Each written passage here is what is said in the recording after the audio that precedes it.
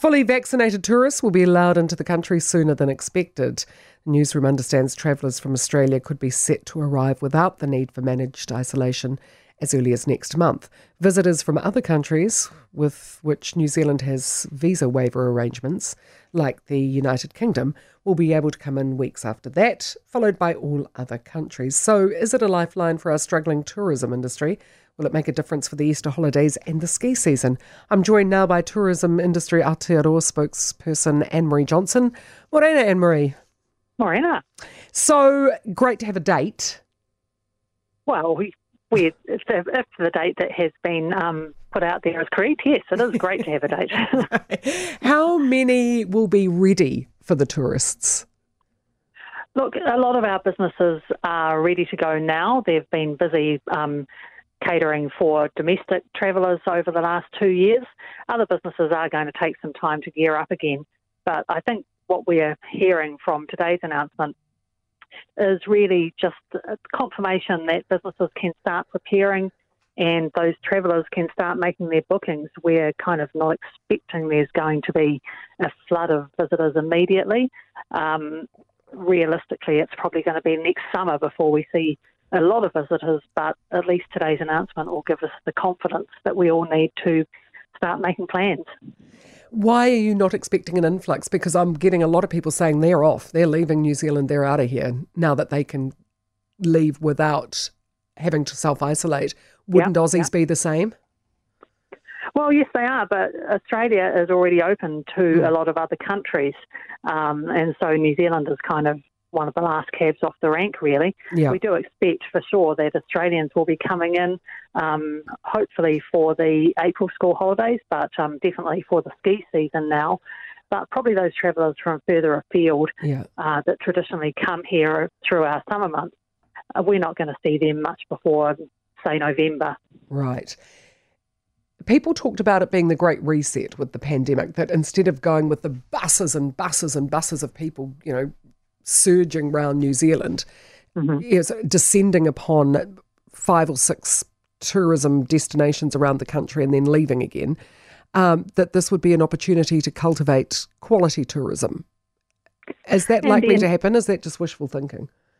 Look, the industry has been doing a lot of work on that over the last 2 years. Sustainability in all its aspects, economic, environmental, social, is still very much top of mind for the vast majority of our operators. And so we have been focusing on how we can build back better.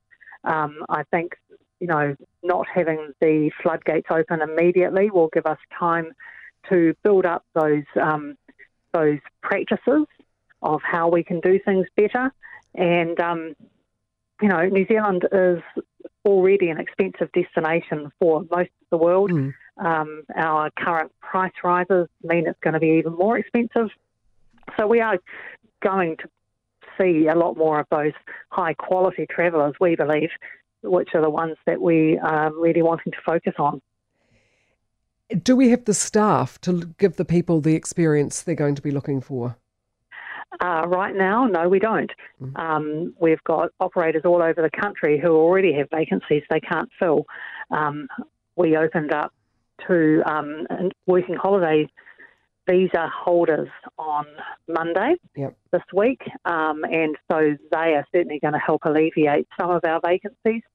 But the tourism operators are going to need the next few months to really gear up again and make sure that they do have the staff and that their facilities are up to scratch, and all those things they need to do to prepare for next summer.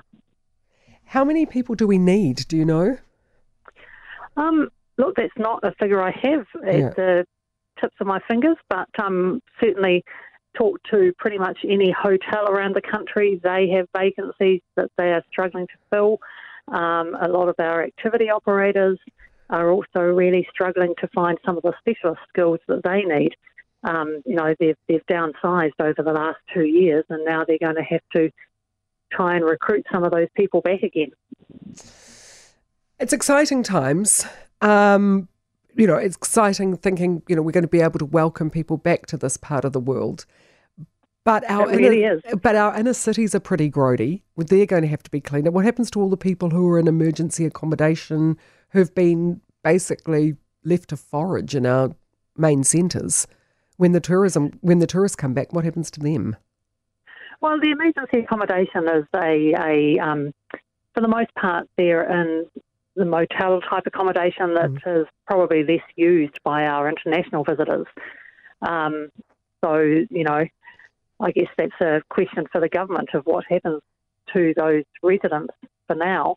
But certainly, we're getting the hotels that have been in MIQ are coming back online over the next few months. So that will open up a lot of beds, particularly in Auckland, but also in Christchurch and Wellington. We hope that today's announcement, it would be great if we could get some indication of when we move back to orange, because certainly with the red light setting, New Zealanders have really stopped travelling. And like you say, our inner cities are empty because the workers aren't going in.